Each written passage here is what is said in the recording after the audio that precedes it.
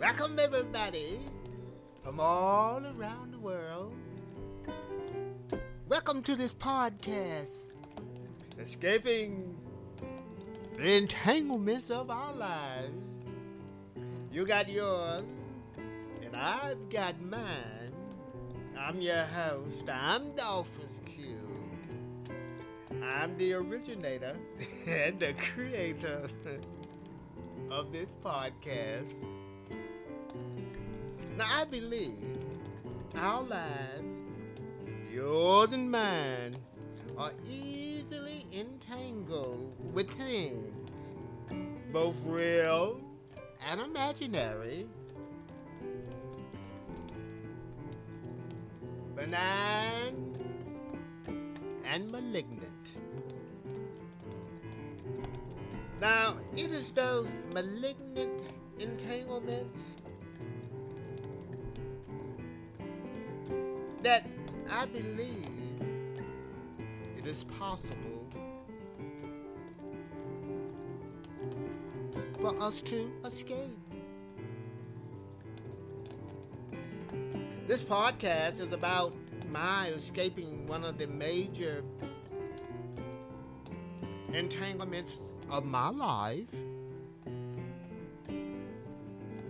And so, I believe I know it's working. I can see the results.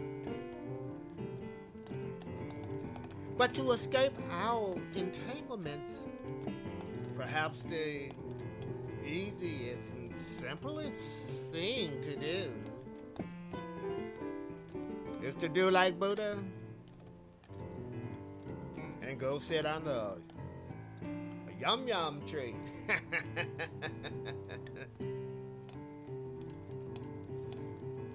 But if you are following this podcast, then you know my method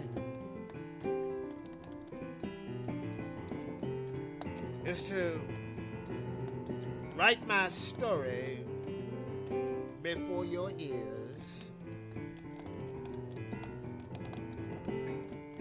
This is my method of overcoming a fear that had entangled me for so long. It stifled my growth. It wasn't healthy. And some of our entanglements are not healthy. Definitely not our mental health, to say the least.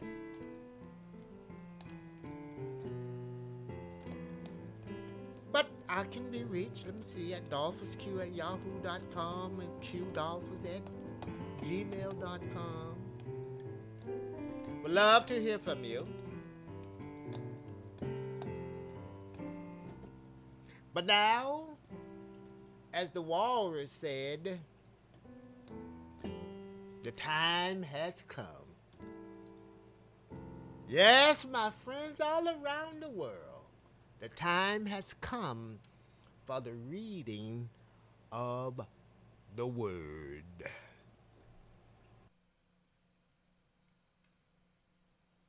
Episode 1,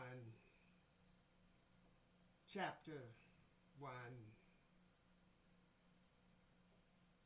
Looking for the Yard. I sat at a picnic table. There weren't many people left in the park. I felt groggy. My mind swam in waters of indecision. It had been a long day of disappointments. Very little had went right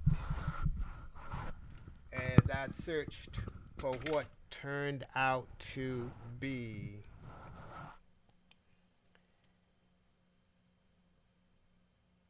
a mythical place no one had heard of. But I had believed that one word, the name of that mythical place, was all I needed to know.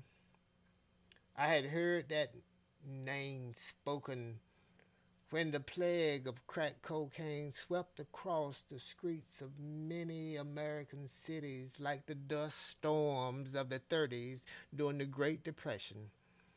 I was one of the victims caught in the clutches of the drug. I sat on hard rock at a low point.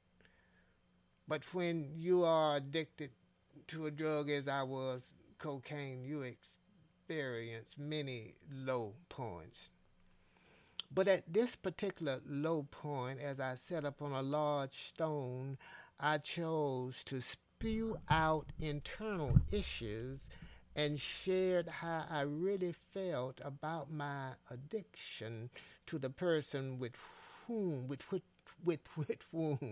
I had shared a hit on a cocaine pipe. Man, I hate this shit, but I can't let it go. I must leave here before I never want to leave. I got to get out of Miami before it's too late to save myself, before I lose my mind. My cocaine cohort laughed. His eyes looked glass there. Oh, man, you just tripping. This some good shit, ain't it? Let's go half on another hit. I ain't tripping. I raised my voice.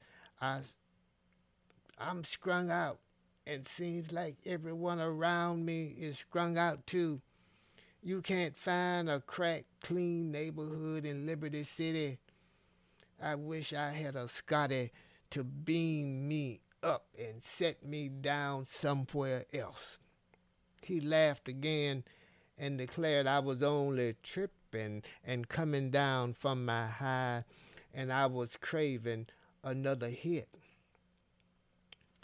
Anywhere else is the same as here because you can't escape what's inside yourself. He cut his laugh short and stared straight at my eyes.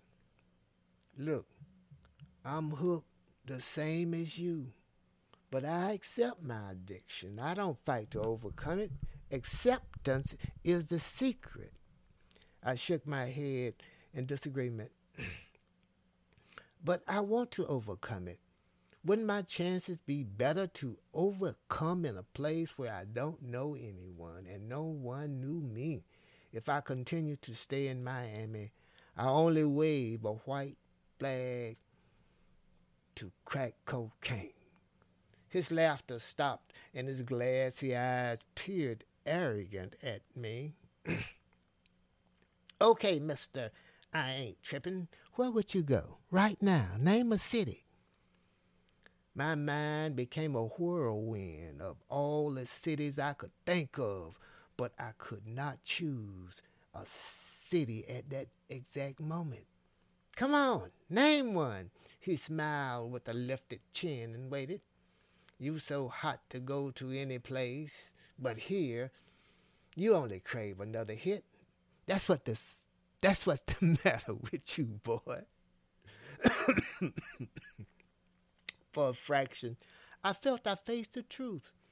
It was true in that moment I would not have turned down a hit on his glass stem, but it was suddenly crystal clear unless I named the city, my cocaine cohort was correct. I was simply coming down and craving, not serious about my inner utterance. I was a two-faced liar who failed to fool him. I was comfortable with my lifestyle, although I complained.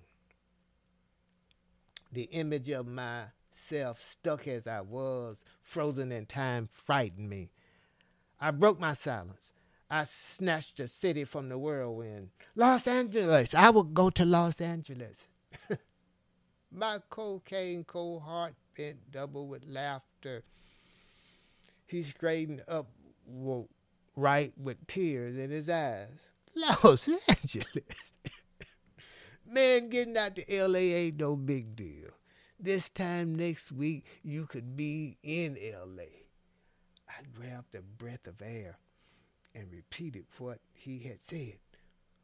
Wait a minute. You telling me this time next week, next Wednesday, I could be in L.A.?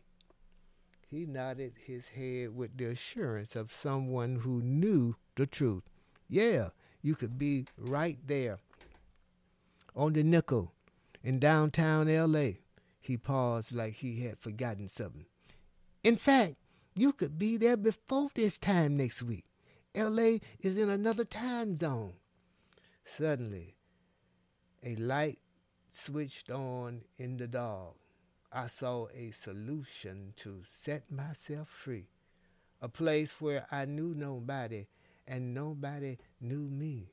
A perfect place to overcome my addiction and free myself from the clutches of crack cocaine. I was ready to go right then and there. I stood up from the stone upon which I had sat. I leaned towards him with my eyes wide open. Okay, tell me how to make that happen. It's easy. You just hop on a train and ride. Amtrak is the only train that flashed across my mind, and I knew it cost money to ride. I sat back down on the stone like a deflated balloon. But it takes money to ride the train. I ain't got no money, and if I had any, I would spend it on crack and not on a ticket to ride a train. Come on, man, give me a break. He leaned towards me, his eyes stretched. You don't need money to ride a freight train. You just hop on and ride. My mind flashed back to the old black and white pictures I've seen of the Great Depression back in the 1930s and of men who rode the rails in search of work. Those men were known as hobos. Are people still doing that? I asked. Well, it's not as widespread as it once was, so there ain't many folks who know much about freight trains these days. Suddenly, I saw myself on a freight train. My free ride to freedom. I was ready to roll right then. I looked at him with excitement aglow in my eyes and asked him when could we leave. He paused as if stung by my question. He placed a fist before his mouth and coughed. Leave? Ain't no way I can leave right now. I got a hot mess to clean up. But as soon as I get that mess cleaned up, you get your stuff ready and packed and be ready to ride. I was excited by the prospect of leaving Miami. More than willing to wait on him. But I wanted a closer look at freight trains and asked where the trains waited. He smiled with tight lips and rocked his head. See, that's what I mean. A lot of folks don't know much about freight trains these days. Only one they know about is the one they see at railroad crossings. And they don't have no concept of the yard. That's where the train waits. And the yard is where you catch out. The catch-out yard is in Palm Beach, West Palm Beach.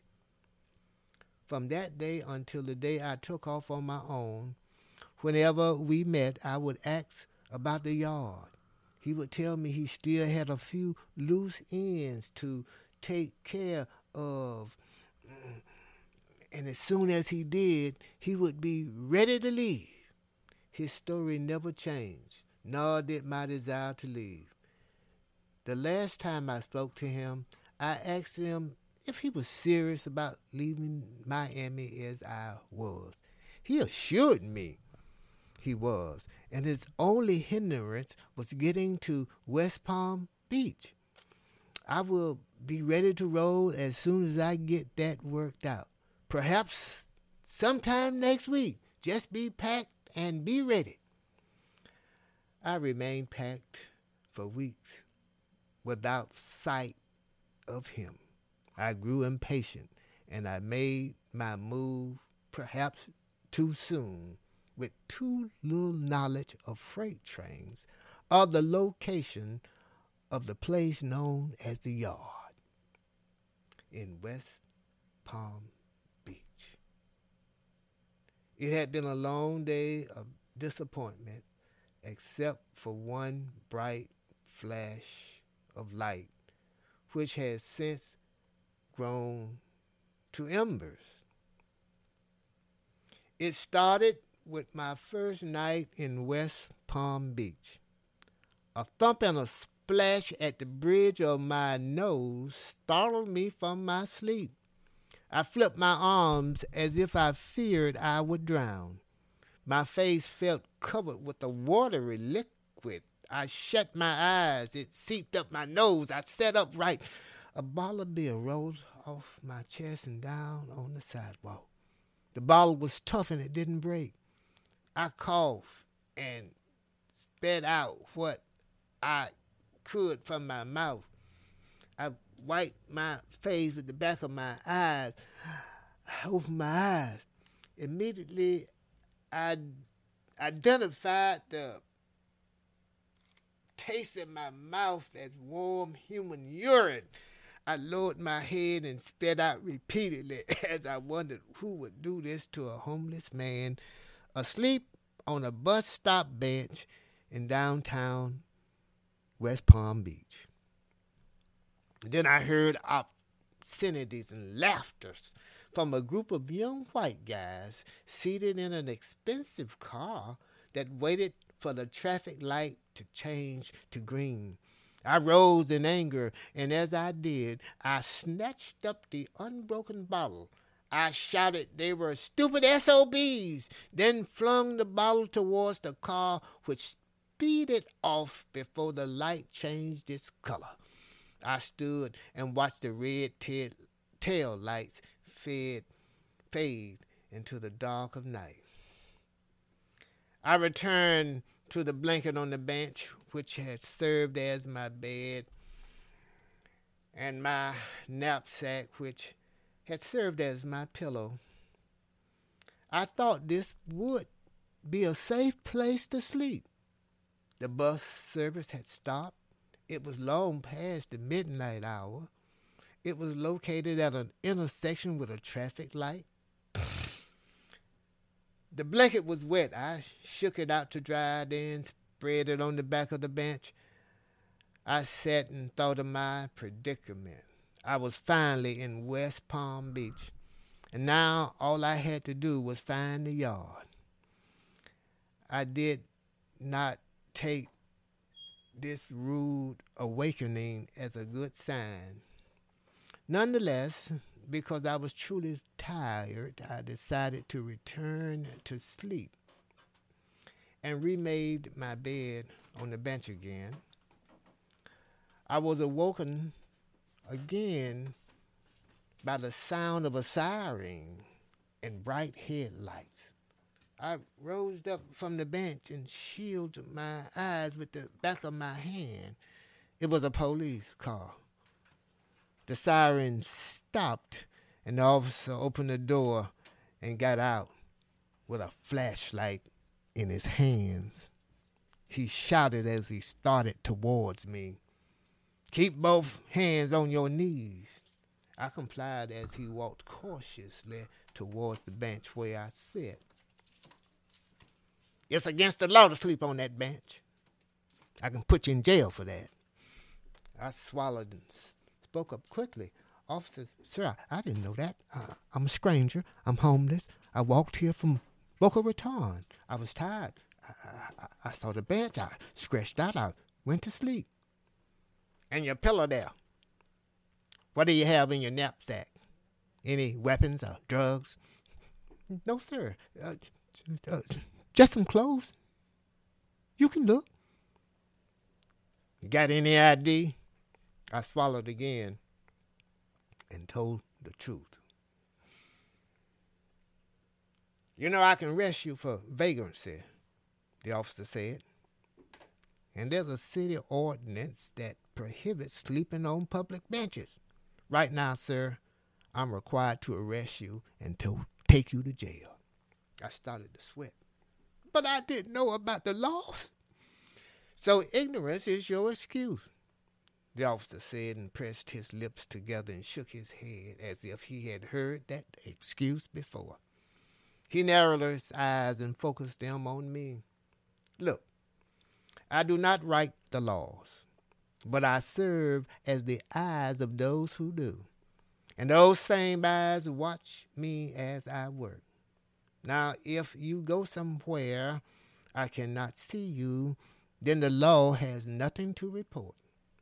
When I come back this way in an hour, I don't want to see you asleep on that bench. And I suggest you acquire an ID while you are in West Palm Beach. Now, I hope I have been clear, and I hope you have yourself a good day. The officer turned to walk away. I stared at his backside and said under my breath, this day is certainly off to a shitty start. The officer spun around like a top and stopped. There was a hint of humanity in his smile. Sir, it's not how your day starts, but how it finishes out. My day was a disaster, if one count losing on all fronts of success. When I left the bench to seek a place beyond the eyes of the law, I found a dumpster on a dark back street alley. The dumpster contained cardboard boxes. I stretched out on a pallet of cardboard and drifted off to sleep. Daylight woke me up, and I went searching for the yard. Excuse me, sir, I'm looking for a place called the yard. Do you know where it is? No one I encountered had a hint of what I meant about the yard. My description as a place where the trains waited led several people to direct me to the Amtrak station.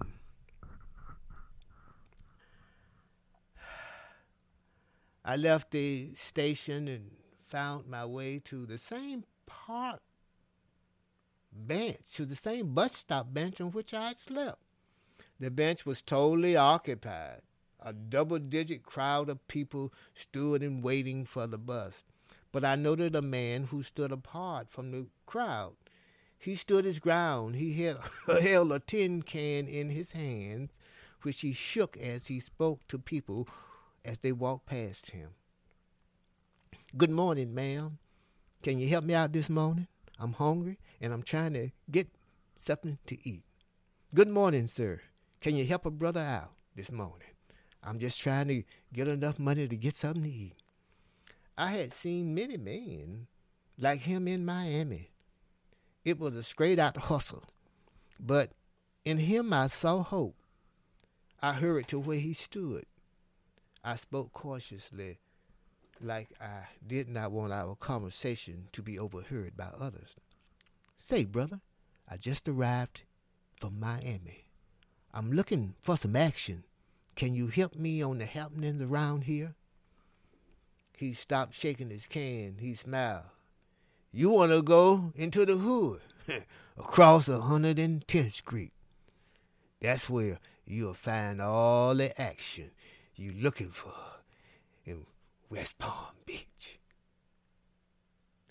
And at this point, we will stop our reading of the word today, and we'll return to our keyboard, and we will continue writing.